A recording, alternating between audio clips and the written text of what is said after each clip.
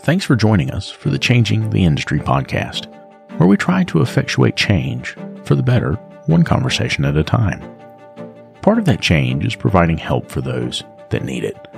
This is why we've partnered with the Institute for Automotive Business Excellence. Whether it's help with sales, operations, or just getting your numbers in order, these folks are some of the very best in the industry. And for our listeners, they'll sit down with you and go over your strengths, your weaknesses, and the opportunities that are in front of you. They'll create a customized plan for how to move forward, absolutely free. That's right, free. And if your plan includes one-on-one coaching, they can also help you with that. There's no hard sales pitch, no obligation, just honest help from honest people. So if that's something that you think could benefit you, make sure you click on the link in the show notes. And now, on to the show.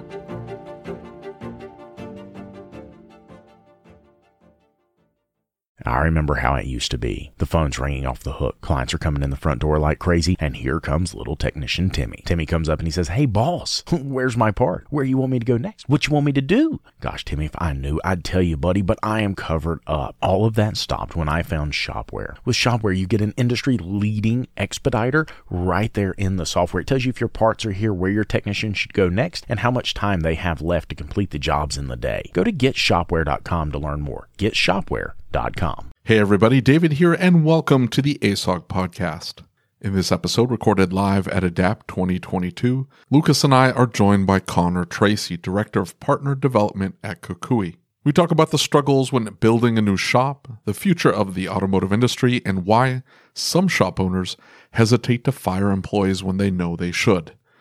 Before we get started, make sure you have it set to automatically download the latest episode. Make sure that you check out our content on YouTube, and if you're feeling extra generous, leave us a review on your favorite podcast player. And now, here we go.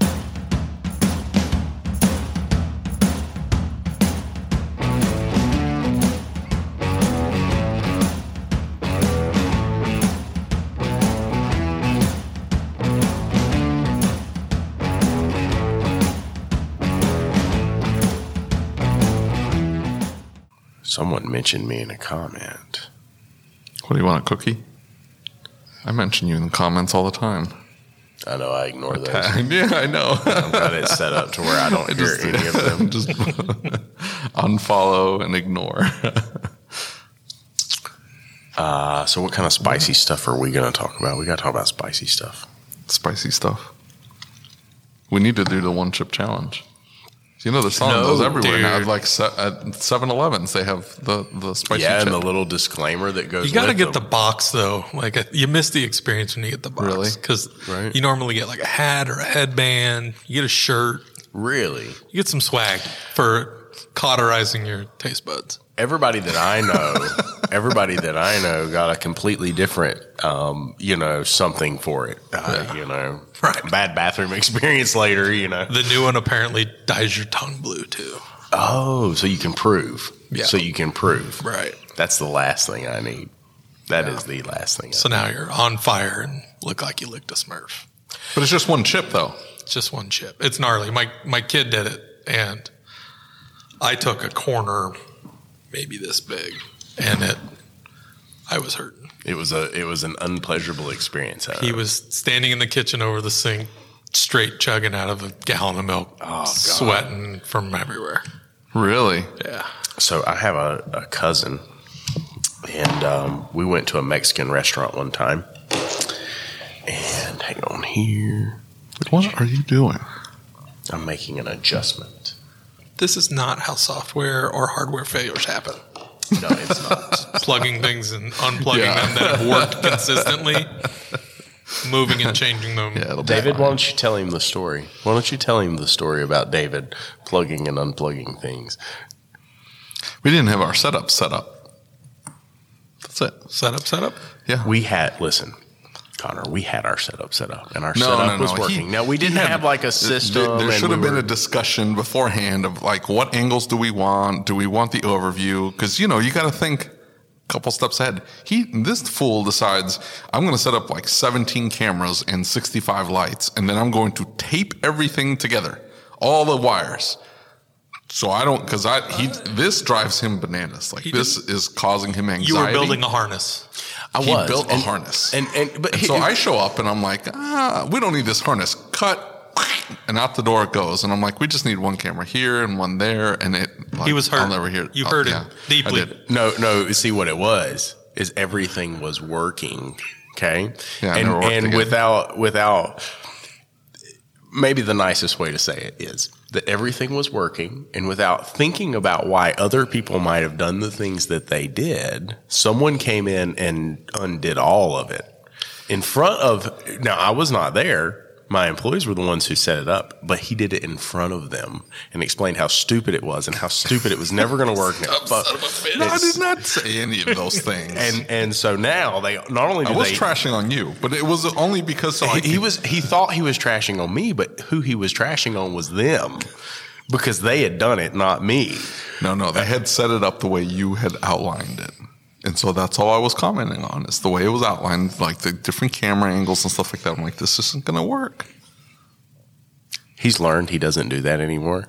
He doesn't have say in that anymore. What are you talking about? After that, nothing. That's what I was saying. We didn't have our setup set up because this is the setup that we do now. And we've been running this since when? I don't remember how many. 2 years ago. Something like that. This works perfectly. The setup right here, these 4 cameras, the angles, the table. And normally we have all these wires running through the center here. Right. He didn't care this time, and I don't care ever, but it was always bothering him. So we typically have all the wires down through the middle, and then that's it. It works perfectly. The little 4 camera thing set up, and the only thing we're missing is one additional lens, and it's on the list. That he's going to be buying for at least the past 2 years now. Okay, my lens. It's a list. It's still list. There. It is still there. Okay. It is still there. There's things you need to know about David. He makes lists and he doesn't ever follow them. He doesn't ever. If he would make a list, like an actual written down list, I have a list. I've got an app called To Do. Do you ever look at it? Yes, it sends me reminders constantly. The To Do app does have a date on it. It does have it, and it alerts me. It's like, you're overdue on this. I'm like, I know. 364 days. Hitting that scroll like it's the Wheel of Fortune. Which one of these am I actually doing No today? whammies. No whammies. Oh, that's hilarious. What are we going to talk about? Whatever you want. Okay. What do you want to talk about? You want to talk about the right to repair? We can.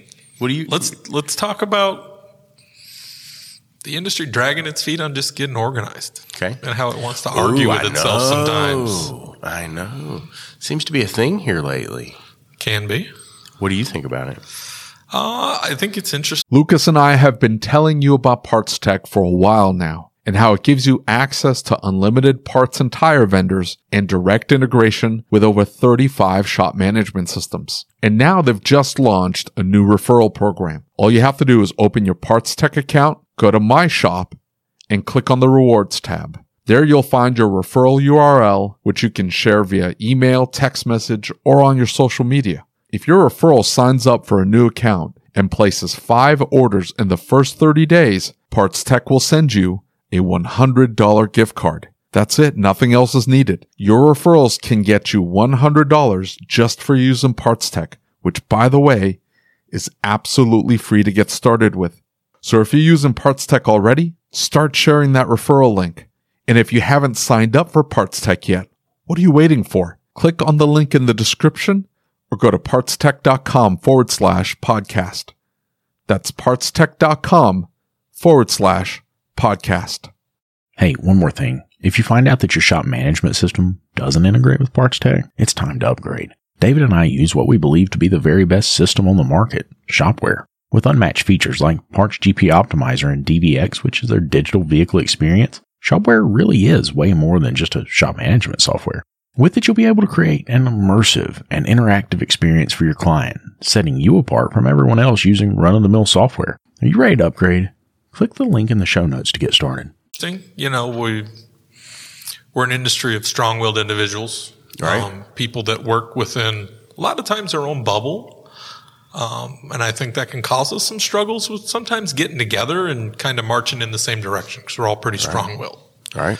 You know, the nature of what we do at its core makes you put on a tough skin. It does. Telling a soccer mom that 03 Honda Odyssey is on its last leg and Timmy's got to get to soccer in an hour, and it's always your fault that it's broken. Exactly. You got to grow a tough skin quick. You do. And a lot of times that makes you put fences around your opinions and your viewpoint, and getting homogenation between people when that's our core of our existence, I think can be a little difficult. Right. I think out of industries similar to ours, we do a better job at it than many of them. Right. But there's still struggles. Yeah, I agree. And it seems like in many ways, I don't know, it almost feels like we focus more on winning than we do on right. You know what I'm saying? Like it's which organization is going to be stronger, which organization is going to be better, as opposed to just saying like, hey, we're trying to help shop owners. We're trying to help technicians. We're trying to help service advisors. It becomes about winning and who has the most power and who's making the most money, who's doing whatever, right? And so like this event here, it's nothing like that, right? No. I think most of the ones we go to, Vision, AST, like they're all about, hey, we're working together to improve our industry. And so what do you think drives that mentality? What do you think when you see some of these organizations that are kind of taking that stance? I mean, there's a lot of nuance to our business, you know, unlike a lot of other industries. Every shop is a little different. There's body shops. There's, even within just general service repair, some shops are European only, some are Japanese. So each business is different. It has its own nuance. There's little continuity throughout that. And I think a lot of that will reflect in coming together as it is. And that's even why, national associations within our own industry struggle at times herding those cats is not an easy chore. Exactly. And then when it's a bunch of cats that are pretty thick-headed, right, and want to do their own thing, because they're the master of their own universe every day. You go into your shop. I mean, you ask any guy that's ever run a shop, they were the best guy at selling service and fixing cars, and absolutely, and I see that every day in my capacity. Right, I talk with shop owners every day, and they all already know it all. Hey, couldn't be that the OEMs are making it almost impossible to buy a car. I've just got car count handled on my own. I've cracked the car care code. I don't need to worry about marketing. So I hear it all day. We're a group that I think likes to act like it looks further down the road than it does. Right. But when it gets motivated and when it gets agreement, then watch out. Right. It's getting us there that could be the tough part. Yeah. And I think we're making more strides in that area than we ever have before. Right. I think we're moving in the right direction. And it's events like Adapt. It's events like, it's been neat to watch this event, right? Like the management conference, I was here for it too. Really neat. Right. And the networking, the things that they do really focus on bringing us together. Right. And then you leave the management conference, or not necessarily leave, but you transition into Adapt and you start hearing about the technology that's coming. Right. And David and I were talking about this in a live stream a little bit earlier. Mark from Audi, he stood up and he's like, y'all been bitching. We're not giving you something. You're hating on us. OE standing here. What you want? I mean, I could give him an example. My 2018 S3 that last year was just like, oh, by the way, no 3G towers. You just have no connectivity anymore. Right. Can you just sell me a 5G module? I'll pay for it. Right. Hey. Let me know. I'll buy it. He might be a listener now. We'll make sure that he hears about it. But you know what I'm saying? Yeah. Right? It's like, hey, don't just kill my car. Let's Right. fix it. Subaru owners, everybody that was 3G connected. Right. Come on. Yeah. Apple can figure out how to put it together. They're giving away free freaking, cell phones at the grocery store that are 5G connected, but you can't get a module that you can install in my car? Right. Come on. That is a little weird. You experience that? But they're not supporting the car anymore. Your car's dead to them. Yeah. It doesn't exist. Buy a new one. Yeah, go buy a brand new one. I understand their mindset. I mean, from an ownership standpoint, that's miserable. But as far as the OEs go, they're like, we're not going to make any money on a 2018. Get out of here. Well, I mean, that's the same thing with cell phones, but they could. right? You have a 5G module. Charge me $600, put it in. Oh, man, I don't know. I can only get it at the dealer. I guess you can make some money off me. You could. If I want the $7,000 I paid for my digital dash that had Google Maps, that was really nice to have for my navigation and all that. Well, and at that point, That's now not working. It doesn't work at all anymore. It just uses the onboard navigation. oh, that sucks. Yeah. Dude. I don't know. So, see, that's sort of. But then the other direction goes like what BMW's doing. They're like, okay, well then you can pay to have your heated seats work, and you can pay to do this. Yeah, the It's like, subscription. Yeah. I don't know if that's any better either. It'll be supported at least, but See, we have too much fluff in the cars. it's not. That's the problem. But then it's not my car. You're telling me that I get to use it when I pay you? Well, and Well, that was Ford's argument. You don't own the car. It's not really yours. It's our data. It's our engineering. It's our, you're just, you just have the physical, tangible product, but it's not really yours. You don't own it. Based on my pocketbook, I'm pretty sure I own it. yeah, I know, right? Like if you want me to pay that for That was right. the argument though they were making I is agree. that the software was, it's like, Yeah. that's all ours. You have no right to it. Right. So like, that's the argument up there. It's like, well, who gets to control the data? Right now it's the dealers because the data's all getting funneled into the OEs and then they're deciding where they're going to send the information. And the argument that it needs to go to the consumer, I don't know about that. The consumer doesn't know what to do with anything. I think the real question for them should be is what tangible risk they have of not allowing access to that data. Right. And I know that's been part of the argument, but if there's no actual risk to intellectual property or safety and security, for the greater good of all, which is the hardest thing in the world to get, but, why wouldn't it be? You could just ask for world peace. Well, you could. I think that might be easier. Yeah. That would probably be easier than this. I guess they don't have any. They don't have any reason to. No, I mean they have a fiduciary interest to not do it. The question, Because they have to deliver to the shareholders, and it's like we can keep all this information secret and then make money off of it. It's working out really well for most of them, considering that they have like several lots within 100 miles of me in Michigan where you can see F-150s from space right now. So they Winning on modules? I just saw. Yeah. It gets better. Motor Trend article came out yesterday. They have a good number of F-150s that can't be delivered right now because they don't have enough blue oval badges. So we might want to think it's technology, and that's probably part of them. But there's F-150s that are not getting delivered right now because they do not have the Ford logo for the front of them. So has anybody seen the 60 Minutes episode that was, I guess it was like last Sunday about the chip shortage? Have you seen anything about that? I haven't. It's mostly because I'm not 70 years old and watch 60 Minutes. I'm not either, but I do watch 60 Minutes. It was really interesting though. Then you like get up and watch like the Sunday morning show. Yeah, I do. Okay. I do. I'm not a hipster. I can't pull off hipster. I'm sorry. I can't help it. Was that a jab at my shirt? It should be. It's the beads, dude. I can't do the beads, man. They tried to put beads on me. That wasn't you. Somebody tried to put beads on me. Didn't go well. Did they call you Jimmy Lee Jr.? No. There has been JV that Jimmy was Lee. mean, dude. What is wrong with you? He's a nice guy. He's interesting to talk to. Why would you do that? There is JV Jimmy Lee that has been thrown out there, though. Yeah. You did not come off that way. No. He's got a whole vibe of his own. Little more edgy. Yeah. You are? Yeah, you are way edgier than he is. Yeah. So, long story short, okay, there is one company that makes the machine that's required to build 5 nano chips or 5 NM chips, 5 nanometer right? chips, yeah. Yep. And so, long story short. Who's using 5 nanometer chips? Well, It's like 1980s technology. Well, No. Like AMD was just adopted 7. Oh, yeah. And that was their new platform. And Intel was on 14 and they're like, we're not going to 7. Yeah. We're just going to keep making 14. And they got the AM4 platform just completely blew them out of the water. Mm-hmm. And they had to adopt something. They went in a completely different direction. Right.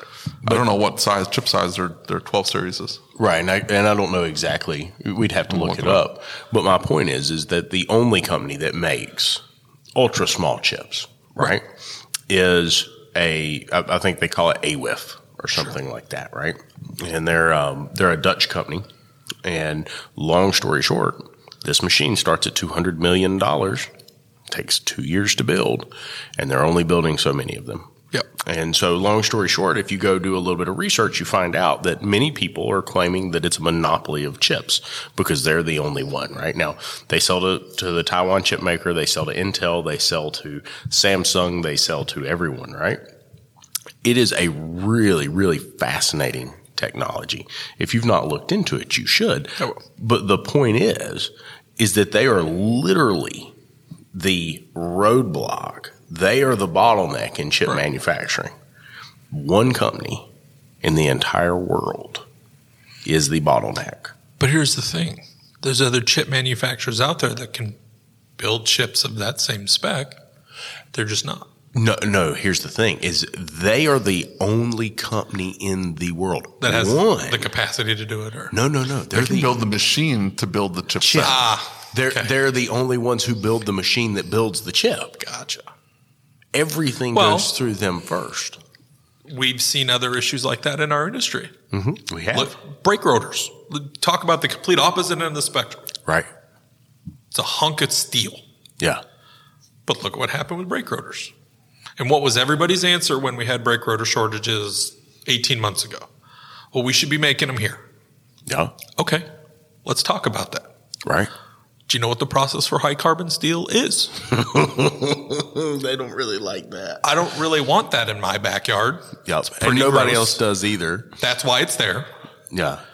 And it would take probably 5 years of legislation to get it approved to build. I mean, there's a reason why there's no high carbon steel manufacturing in North America, is because environmentally it's so gnarly. Right. Are you saying that they are offshoring the pollution to countries? I would never to make other that countries assertion. That all this green garbage is just simply pushing it somewhere else so we don't have to see it in our backyards? I mean, we are the country that had to endlessly debate to hide nuclear waste under a mountain that wasn't like 100 people within 100 miles of it. So, but then, I don't know if I agree with all this. But that would take, they are doing it. The studies I heard from brake OEMs were that it would take 5 years to just get the legislation to build a plant, and then possibly another 5 years to build a plant just to turn out brake rotors. So, it's interesting where these bottlenecks can come from. So what do you think about that, David? But here's the problem, though.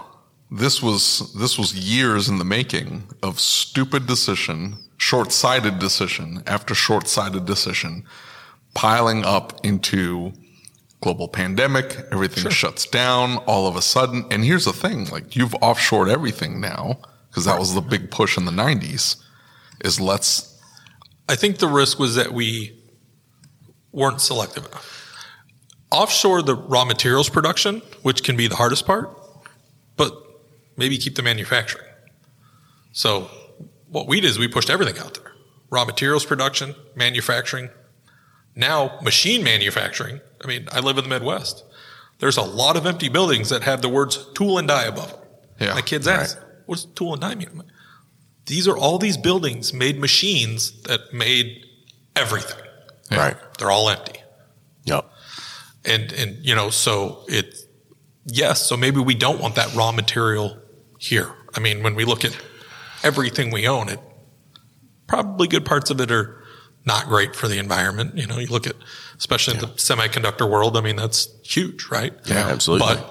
But the manufacturing of those items, that's not as difficult. I mean, my uncle worked for Intel at a chip plant in Phoenix forever. Right. It's not there anymore. Well, they're building 4 new chip factories in, I don't know if it's in Phoenix, but it's in Arizona. Yeah. Right? Big facilities. Mm-hmm. The Taiwan chip company, Intel, who else? Samsung was building one. Yeah, Samsung's building one. Yeah. And so what I was talking about was EUV lithography. And it's a company called ASML is who it is. And they build the only machine. It almost sounds like what David S. is going to say. Right? Oh, God, that's bad. But, long story short. But you would think that these companies would go, we need to build the machine to build our chips. So that's where the interesting thing is, right? That's what I was getting to. That's what's interesting about this, is that Bell and everybody else, when this company started, they went to every single one of these companies and they said, hey, we've got this crazy technology. If you'll invest in us, we'll work together and we'll come up with something. And all of them had the opportunity to invest in this, right? All of them had the opportunity to go and try and do this on their own. Seat at the table. Right? And what did they do? They said, oh, that won't work. That's not possible. You'll never be able to accomplish this. We're not going to go that direction, right?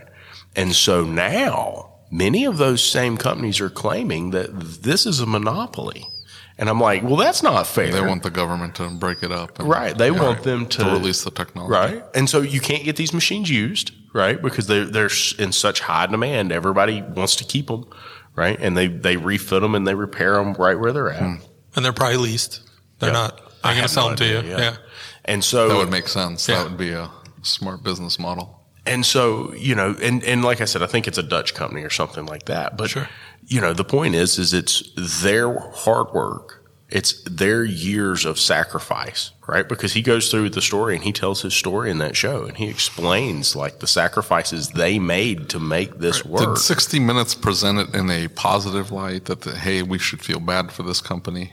No, they actually presented it, believe it or not, they presented it in a very neutral way because they presented it in such a way that if you listen to either side of the story, well, the reason we don't have chips, and this guy made a very interesting point, and he was saying, the airplane that you fly on and the car that you drive. And your PlayStation. And your PlayStation and all the equipment. Yeah. In your home and all these other things, they use really dumb chips. And the interviewer's like, dumb chips? He's like, yeah. He's like, it's very rudimentary technology. It's not a tiny chip. He's like, you think about your cell phone. It's got the processing power of 50 of the first F-16s. Right. And he's like, we're building something that has more capability than what you can recognize with your mind, right? It has something. And so they're continuing to advance this, but it's only them, right? And so now the others are deciding that they want to look further into it, but they basically have got the market on this lithography system completely locked down. And they're iterating it still. Exactly. So as these fools are trying to catch up, they're like, all right, we're already working on the next thing. Exactly. Keep it up. And so our entire world is revolving around the technology in your cell phone now and in this little tiny, drive or whatever it is. And one company is at the center of all of it, and it's swirling around them. Somebody will come up with a competing something or another. Of course they will, but they're 10 years behind. That's my point. I mean, but like that, you're assuming an end goal. Well, so like I'm a Mac guy. You look at the shift that's happening. Sorry. That's all right. Both of you can. Okay, anyway. I'm a chimp, okay? I need to be able, if a 5-year-old can use it, it's perfect for me. I know my capability level, and I've learned to work within it, okay?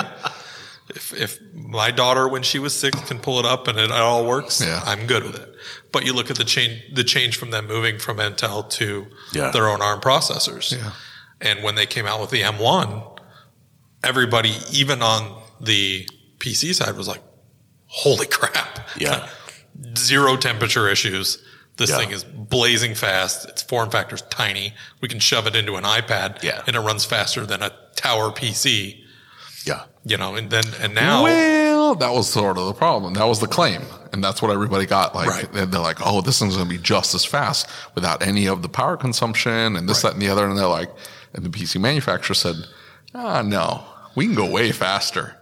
We just need lots of heat sinks and a lot of power. Yeah. Melting your room down. Right. And so, I mean, so the hardcore PC guys are like, but you see the same thing. Like if you saw the news that, NVIDIA and who was it? EVGA just had a breakup. Yeah. Because they just got tired of EVGAs. EVGA just got tired of NVIDIA jerking them around and undercutting their own cards. And they just said, all right, we're just not going to sell video cards. It's 80% of our sales. But the gross margin only accounts for 50% of our revenue, though. Yeah. Right. I don't know. We'll figure it out. But screw you guys. Sometimes you got to jump, right? Right. That was pretty bold of them. Yeah. Yeah. We have a very similar discussion What if you fire half your customers? What is that Yeah. going to, how's You're that not going to hold me impact? hostage. Yeah. How's that impact your profitability? Turns out it doesn't. And they're doing the same thing. They're looking at it going, we're not going to get screwed around It anymore hurts by NVIDIA. It hurts a little up front, but it feels real good later on. Yeah. Yeah. I agree. I've done it. I mean, that's part of what I did when I worked for Bridgestone is I would go into Firestone stores and I'd turn them over. Right. I'd go into a non-profitable store. I'd be there 6 months or a year and I'd piss off who I needed to piss off. And So tell us about it. it was interesting. I was a young guy, and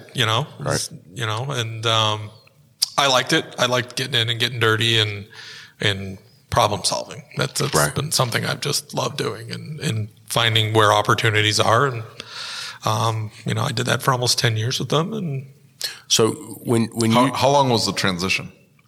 I would normally be in a shop like 6 months, a year. Wow, that that's kind of fast. stuff. Yeah. Yeah. So, I mean, a lot of with them, with their corporate format, many things are formatted for you. I mean, there's a lot of standard SOPs and things like that. Right. It's normally internal operations is where your breakdowns are. It's the people. You've got garbage people in there. You need to come in there and Yeah. I clean mean, the house. Everything else on that end is really dictated, right?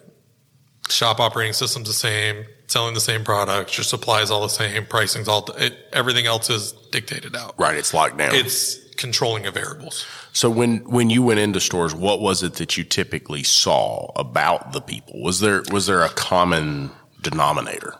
More often than not, it was leadership issues. So whoever was leading that team prior had either let people that didn't need to be there any longer stagnate or didn't engage, encourage, and excite the people that were willing to do the good job. Right, Yeah. right. And so what was your solution for that? I mean, you just came in and wiped everybody out? Did you come in and... No, you take time, you get in, and you start out by really just getting to know everybody. I mean, I'm a people guy, and that's when that was my major variable I had to work with. Right. That's what you had to really get in and learn. So I would just try to learn who they are, what made them tick. Let me know about your family. What do you think about this? Do you see yourself growing? And if the guy's sitting back and he's like, nah, just here getting a paycheck. Yeah, don't ask me to do anything else. I'll be the guy gone 5 minutes before and I'm not sleeping in a bay. Right. It's like, okay, just to give you a heads up though, that may not work any longer. Right. Yeah. We're going to let you do what you want to do, but you might not get to play on our team if you're going to put in a JV effort. You want to be playing starting on the varsity. Right. So, And they usually got rid of themselves. a lot of times, Yeah.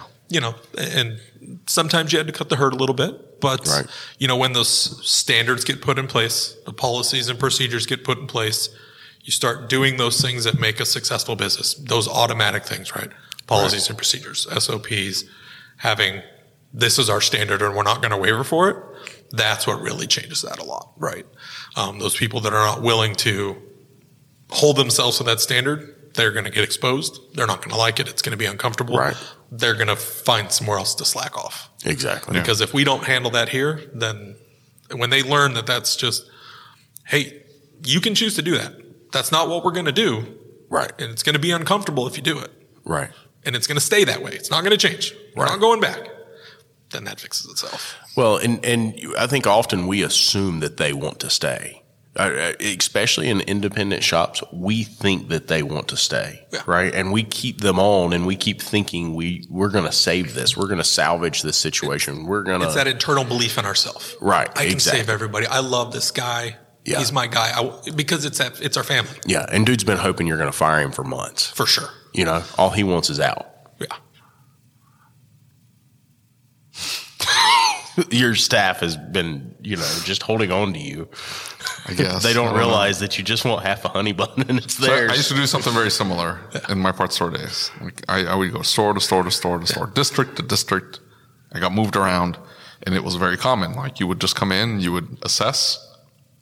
That's a keeper. Everybody else has to go, and you just knew. And then you would put the standards in and say, "This is our threshold. You have to do this thing." You would hold them accountable, and then most of the time. Yeah, as soon as I walked in the store, I would immediately start pulling applications out and, hey, we're actively looking, because I knew the entire store would get turned over in 90 days. Sure. Almost every single time. Oh, yeah. And so I had no qualms about doing that. Same. No qualms. Hey, I worked a whole summer one year with me running the counter and turning wrenches and a kid I hired out of high school. Yeah. Running a whole tire shop in Phoenix in summer. And you had just me and him. And we're like battle veterans. Yeah. The weirdest part was about 4 years ago, standing at the counter in my shop in Michigan. Go to help right up the next, there's like line of 3 or 4 people. I look up, and that kid's standing there. Right. I'm like, what are you doing? His kid was from North Phoenix. Right. What are you doing here? Right. He said, yeah, my girlfriend and I joined the Air Force.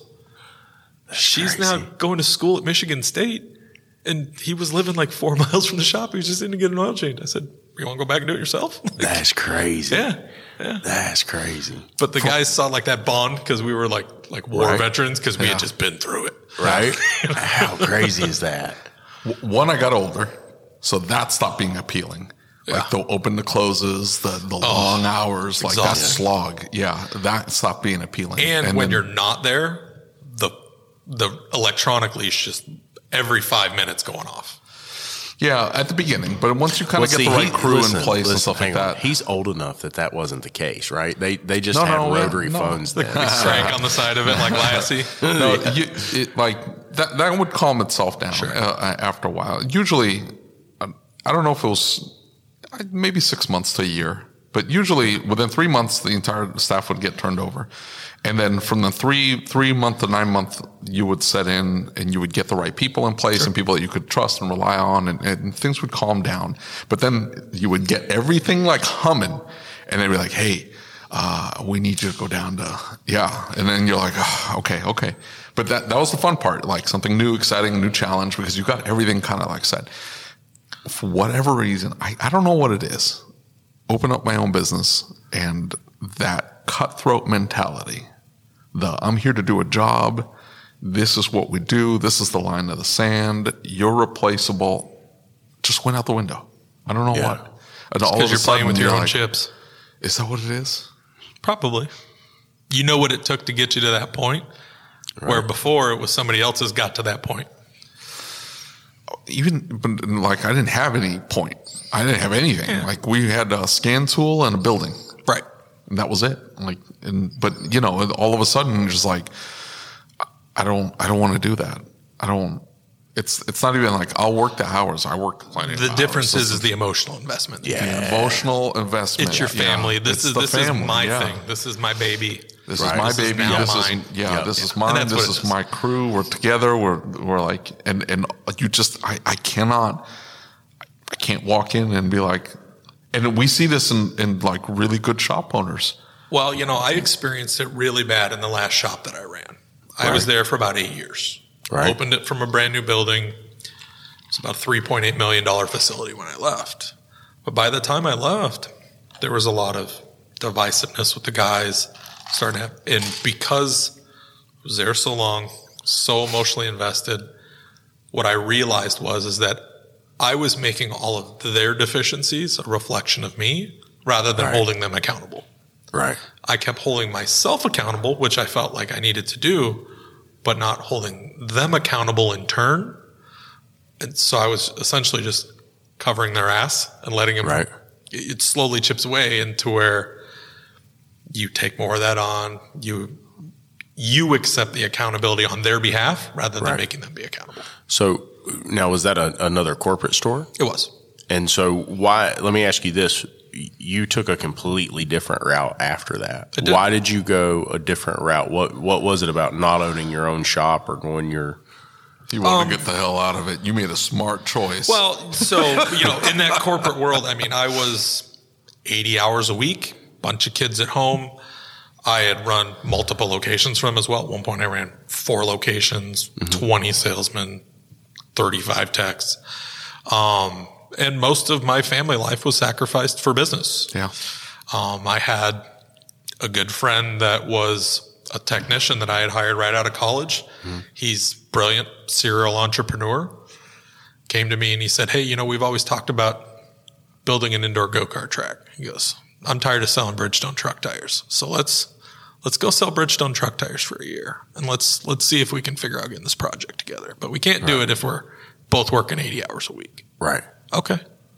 So we did that, and we opened the go-kart track. Okay. So I was a founding partner of that, got into that, and the work-life thing still wasn't going to work out. Go-kart tracks open bar hours. Yeah. Yeah. Not great when you've got kids ranging from elementary school through high school. Right. Yeah. So then it was like, hey, let's just reevaluate and see what you want to do.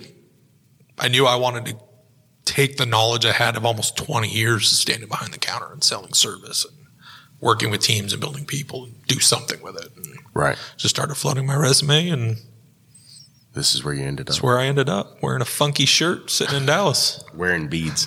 wearing beads. I've got a lot of beads. I've got a lot of beads. Do you get the same? Do you I would have feel- walked out of that interview and like, hey, how you doing? Whoa, I'm Hey. out. See ya.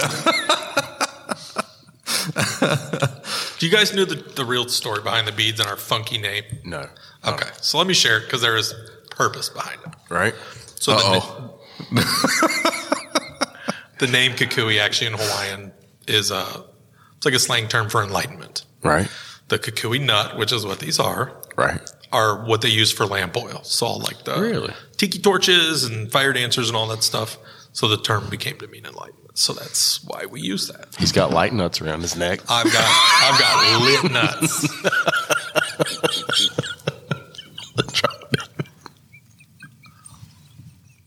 What is wrong with you? Do you know him like this? When I first learned that Hawaiian nuts burn, I was worried. He's got. Do you hear all the jokes? Is that you're like yeah, I'm Oh, just bro. used to it. Oh yeah. You're just used to it. So, you guys, And does everybody react like I'm super clever? I'm coming up with this thing, and you're like, yeah, that's a great joke. So you ever have that I've heard it friend that's got a 1,000 funky name or like a name of a celebrity, and you just have had to hear everybody joking with your buddy? Oh, yeah. You Yeah. start saying the joke finished before, and Right. okay. that is awesome. We've talked in the past.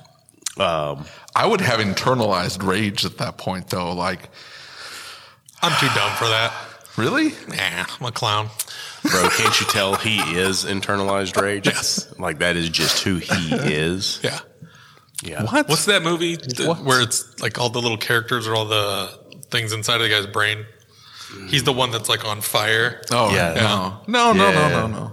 It It would just bother me all the time. Rage Just like- monkey. There's nothing that doesn't bother you all the time. That's true. Like everything bothers you. It doesn't matter very what it is. depressing. You just. But is that just his perspective because it's him? No. Okay. I've got a text message. I'll let you read. Okay. And so, somebody sent me a message the other day, and they were talking about giving gifts. Sure. And he said, I would buy David Christmas gifts, but he said he would complain about every single aspect of the Christmas gift. Well, it's too heavy. I'm going to have to carry it. Oh my God, look at this. All this wrapping paper. I have to unwrap it. Would he If put it? somebody Would he put gives- it on his to-do lists? He probably. If somebody gifts me something, that's awful. Like, I'm not going to complain about a gift. Not It's to a their gift. face. No, ever. Like, you just, because it's something. He will. No. You've got me all wrong, dear. You got me all wrong. I wouldn't, if somebody they give me something for free, like you took time to buy this and hand it to me, that will form a little bubble around it. And I will never, ever complain about that thing that you got me ever. You can go buy the man a drink and hand it to him. And listen, here's how you know. He doesn't say it out loud. He goes, thanks. It's got a little seed to it before it goes out. They hand me something with they gave me a Coke, and I don't drink Coke. It's like, oh, thanks, I appreciate it. I don't drink Coke. But you see it. But I'm not gonna. He's got to work up to it.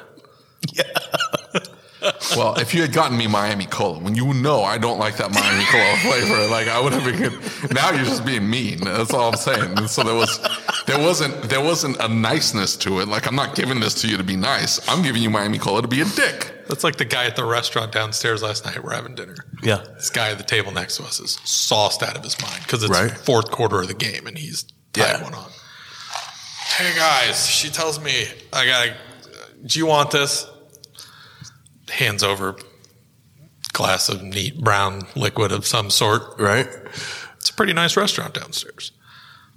3 minutes later, still sitting in the middle of the table because we're not sure if we're going to partake in this man's sketchy secondhand drink. Right. And he goes, it's like a $14 glass. And I'm like, look over at my counterparts. I said, $14 in a restaurant like this? Probably the cheapest thing they have, dude. Exactly. Yeah, name dropping that in here, bro? I know, right? Like a side of fries was $12.50, Holmes. Yeah, dude. Hey, no, listen. Jack downstairs is $14. Right. I'm not. Listen, I'm not risking the glass for you know. I don't want what's growing on his lip growing on my lip. You know, right? It stayed there. Yeah. I don't know what kind of Bill Cosby drink he's handing over, but I didn't need to sleep that well last night. So why would something be growing on his lip? You just never know, but can you risk it? No, I don't want to drink after people. That's a forever gross. The gift. whole thing's gross. Like, oh. Listen, those things are forever. Yes, yes, very forever. You find out once, you find out forever. I don't go down those roads. I don't know. The gift that never stops giving. Is this something you experience on the daily, do you? No. Well, yeah, absolutely. I'm friends with you. God almighty. It's awful. Anyway, my point is I don't complain about gifts. I just complain about everything else. Everything else. So we found the one thing. So that's good. It's progress. There you go. Yeah, Progress. we're all growing here today. Yes, we are growing. We are. That's the point of the podcast. We've adapted. Yes, we've evolved, as Chris likes to say. David's grown out and has to scoot his chair further back now. I'm about the same weight I was last time we saw each other. I'm putting some on. Are you bigger? Yeah. Are you? I'm eating all the time. Well, It's the stress of building a shop.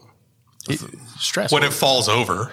Yeah, you can go to hell. Why would you remind me of that? You brought it up. Oh, that's good. He told The everybody. stress of building a shop. No. It's not that. He's his own general contractor. That was his. Would have been, now that you are after it, would have it been cheaper just to hire somebody? You're still saving money? Oh yeah. Are you sure? Even after all the mistakes, after redoing, after the Yeah, because that was the only thing, right? Okay. The only other fell thing over like one of those little kid cars. Yeah. Yep. No, that was the only mistake, and that cost $35,000 over top of what it would have cost in the first place, right? Mm-hmm. A project like that, that's not. No. I mean, the only other thing would have been the same thing everybody else dealt with, which was the inspector shows up, and I knew, like, when he walked through the door, I'm like, dude, oh, we're been screwed. there. And so he walks through the door, and when he walks through the door, the first thing he does is he's like David on crack, man. He's like bouncing. Whoa, man, look over there. You need a king stud here. When you see an inspector excited, worry. Yeah, exactly. And he's you like, want that guy mute. Exactly. And so he's like bouncing around. He's like, there needs to be 3 king studs here. You can't just do it with 2. And blah, blah, blah, blah, blah. And he's like, dude, there's no power anywhere in the building. Right? Like, it's clear that there's no power hooked up to the building, and he's getting his voltmeter out and he's checking the panel, right? Like, the main wires aren't even into the panel. He's not there for an electrical inspection. He's there for a framing inspection in one part of the building, nothing else, right? And so he's checking the electrical. He's like, if I come out, I need to go ahead and inspect everything right here while I'm here. I need to get this done right away if I'm going to be here, blah, blah, blah, blah. And so me and Dad are looking at each other like, oh, shit. And so he goes around, and he goes all the way through the shop, and he's like, okay. And he's things like the stairs, right? So there's a mezzanine. You go up the stairs, and there is the crossover point of head height from the floor of the mezzanine and the stairs where you go down it. And he's trying to say that he needs a certain measurement from the riser on one of the stairs out. And so he's like within a 1/16 of an inch saying you need to move this back or go up this many inches, right? Like he's judging down to a 1/16 and a 32nd to call us on the fact we don't have enough head height, right? And whatever, by the book, I guess it's by the book. Sure. And so he walks around the shop and he walks outside and he's like, where's the disconnects? And we're like, well, they're They're all inside. Like all of the disconnects are on the wall. He's like, no. The new electrical code says they all have to be together. And so what I want you to do is I want you to put all 3 of these disconnects together in the same style box and this, that, and the other. And I'm like, okay, well, the electrician's not here this day. And so I tell the electrician's like, dude, that's not what code says. And I'm like, well, call the dude and talk to him, tell him. Right. So they make all these telephone calls. They call the other electricians. They call the code board. And they're like this, that, and the other. And somebody finally comes back and says, well, what the code's changing to is going to require them to have 3 disconnects in the same place so you can turn the service off if there's an issue in the same place, right? But that code's not in effect yet. But if he's asking for it, he's the end authority. If you try and go around him, I had it happen. Well, if you try and go around him, they're gonna lock you down. Dude, check this out. So a couple of weeks go by, and we're emailing him and we're calling him, and he wanted like proof that my insulation was the right thickness. And he's like, that insulation's not 6 inches thick. And I'm like, you're right, it's not, because when you've got 6 inches of insulation against a metal beam and you put metal on top of it and you tighten it down, it's not 6 inches thick anymore. Right. Duh. Right. And he's like, well, I need proof that it was 6 inches when you put it in. I'm like, dude, first of all, you're not inspecting this part, but I'm trying to be nice so I don't get myself in trouble. So I'm trying to send him all this stuff. I'm trying to call him. Did you get it? And he never answers and he never says anything. Nothing ever happens. And then one day, like we've called planning and inspections over and over, and they're like, we'll leave a message for him. I send the email, and the email bounces back, and it says this address no longer exists. Uh-oh. And I'm like, So we call them. You know what they say? Yeah, we don't know what to tell you. He doesn't work here anymore. I'm like, he doesn't work there anymore. No, he got fired 2 weeks ago. I'm like, you mean right after he left here? Okay.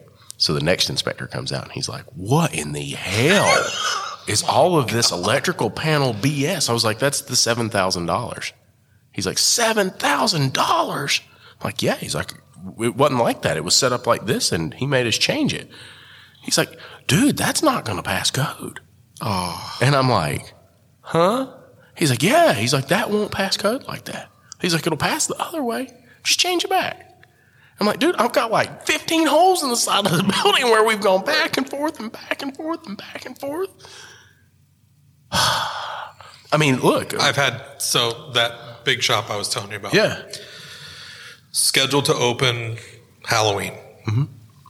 We go in. Everything's pretty much done. 10,000 square foot building, 10 bays, 2 alignment bays, gorgeous building. Right. Floors open. We need to get all the underground approved so we can pour our floors. Right. Last thing that needs to be done, except for some exterior lighting. Right. They show up. All right. This guy, we could barely get him to come out once a month. Even when we called him. Right. They did not want another automotive repair shop in town. Oh, man. Kind of fought us a lot. Right. So he comes in and he goes, oh, yeah, just to let you know, since when your original permits were approved, we've changed our regulation for the backflow preventers.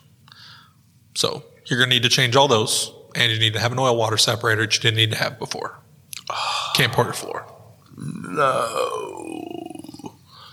That was the first one. Get all of it done.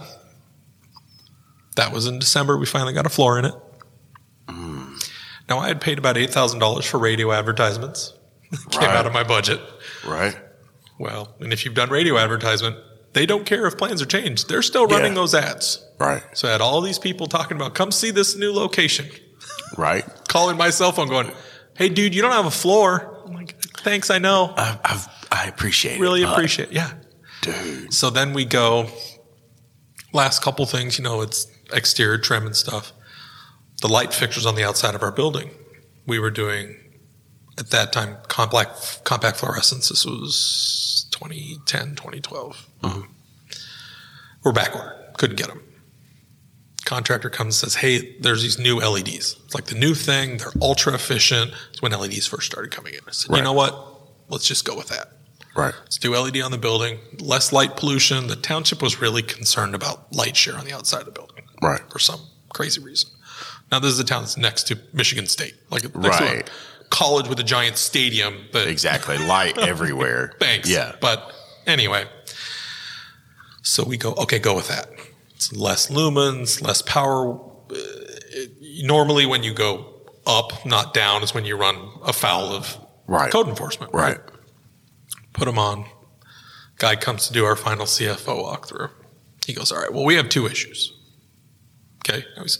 And he's like tapping on the CFO, holding it in his hand. I'm like, here we go. I was like, okay, what's going on? He goes, well, your lighting on the outside. That wasn't approved. You guys didn't send in an amendment. It's like, okay, well, let's talk about it. So we talked through it. Right. He goes, now we have another issue.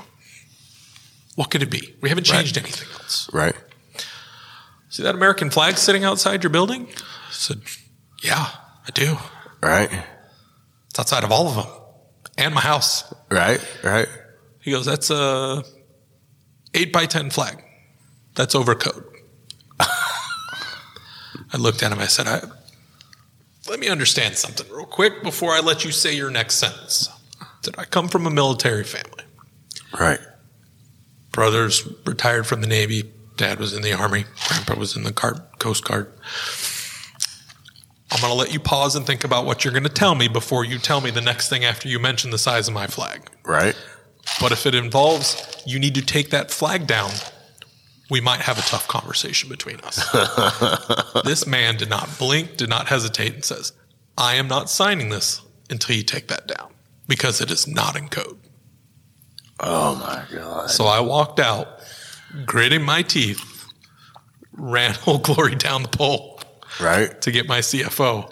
And as he's pulling out, that thing was running right back up the pole. Well, you know the story of is it Tom Johnson Camping World in the American flag? You all remember that? They said that he couldn't have an American flag up. Said it was too big of an American flag, so he went and bought like this. I mean, he probably spent $500,000 on a flagpole and put an American flag on it. The biggest one ever. Right, exactly. And I mean, like, dude, it sails out there. Like Indianapolis or Indiana? This was in North Carolina. Right? There's one like in Indiana, like on I-70, you're driving towards Indianapolis because it is enormous. So there's one on 75 north of Detroit that's like that. It's like a 200-foot flag. Yeah. It's outside of a bell tire. Let's see here. So the better part about that story was that then I started getting fined every week for the flag. Right.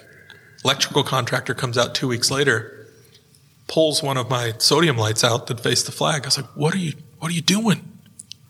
He's like, well, township called. There's a lumen limit, and that's considered an exterior structure. I was like, what is the lumen limit? He goes, it's 1,000 lumens. Are you kidding me? So then we take my happy Irish ass into the next township meeting with my Stinger flashlight that's always on my belt. Township supervisor went dink and shined it right in the face. I said, I just need you guys to understand something. My $1,600 sodium light that just got removed and capped out in my driveway, and the American flag is now dark half the night, and I'm now currently twice the lumen limit that's shining you in the face. Can we just stop being ridiculous? What'd they say? They approved that, but they still wouldn't let me put that bigger flag up. So, that is ridiculous. No, it's okay. When every VFW organization and veterans group in the country somehow gets the township supervisor's name, phone number, and email address, and they get hit pretty quick. So let's see here. Marcus Lemonis allowing he is the owner of Camping World, a publicly traded company, and says that they had put a flag up and that the flag measures 40 feet by 80 feet. For a Camping World, that doesn't seem big. I mean, I've seen a lot bigger flags. Hangs 130 foot high. Attaboy. Well, there's rules. Like for the size of flag, you got to have a certain size of pole and all that. Yeah. Right. And they said that the code limits the flag to 25 feet by 40 feet. But they recently changed rezoned the area that it sits in to remove that zoning. So I bet. Yeah. I mean, when you're fighting that, and said the settlement came down Monday, which comes with a price, according to the local Fox affiliate, must pay over $14,000 in fines for originally breaking the ordinance, with a $2,000 in legal cost, and that he would no longer be fined the $50 a day for the violation. Same thing. I was getting tickets every week. So this township was weird about flags, though. So it's right next to Michigan State. Right. One of my buddies owned a bakery down the road. Right. And he was flying Michigan State flag.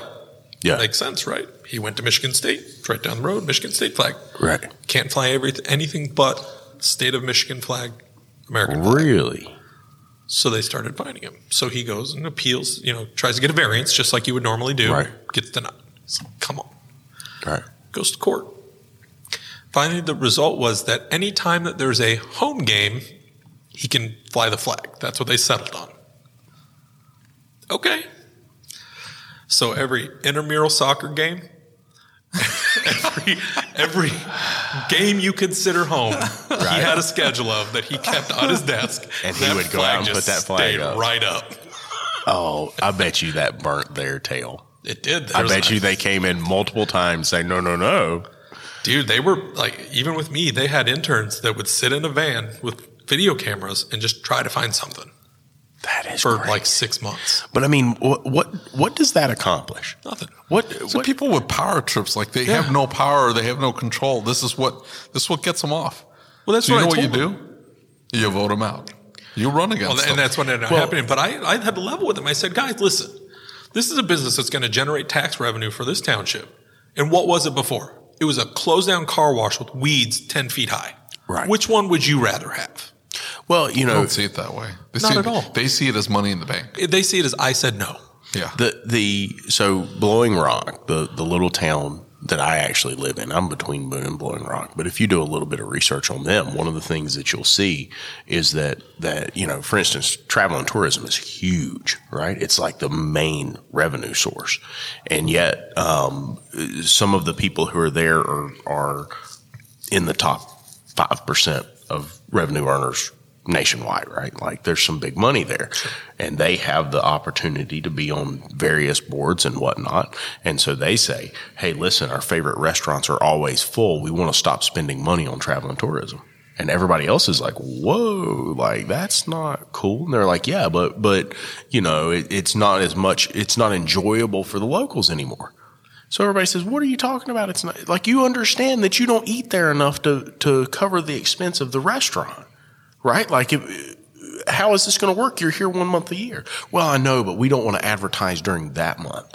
And we want the buildings to be these colors, and we want the signs to look like this, and we want your landscaping to be this, right? They were setting codes for everything. Wow.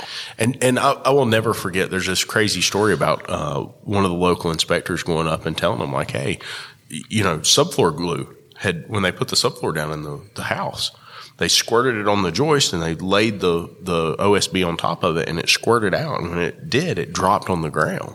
The inspector goes in and says, I'm going to have to shut the job down until we have the EPA out here to look and see if this is environmentally dangerous. Dude, you could take a shovel and scrape it up. I mean, it's right. It's nothing, but they were just doing it just to be like that about it. He ended up getting nailed in the crawl space, and that was a bit of a situation for the people involved. It turns out the local police department called the contractor at 3 a.m. and wanted to know why they locked him in the crawl space, but shit happens. I guess If you pick on the wrong people, you pick on the wrong people. Sometimes you mess around, sometimes you find out. That's exactly right. Thank you for being here. Appreciate it. I hope you enjoyed this episode of the ASOG podcast. Before I let you go, I need to ask you a question. Are you using the best innovative shop management system in the country? If you doubt that you are, why are you making your life harder? Shopware stays one step ahead of everyone else by bringing a clean, easy-to-use program unlike anything else on the market. Go to getshopware.com and see what I mean today. That's getshopware.com. Check it out. Thank you for listening to the Changing the Industry podcast. If you enjoyed the show, do us a favor and leave us a review on your favorite podcast player. And don't forget to set it to automatically download the latest episode. Our efforts with this podcast, the YouTube channel, and the Facebook group wouldn't be possible without the support of our awesome sponsors. So please take a moment, check them out by clicking on the links in the show notes.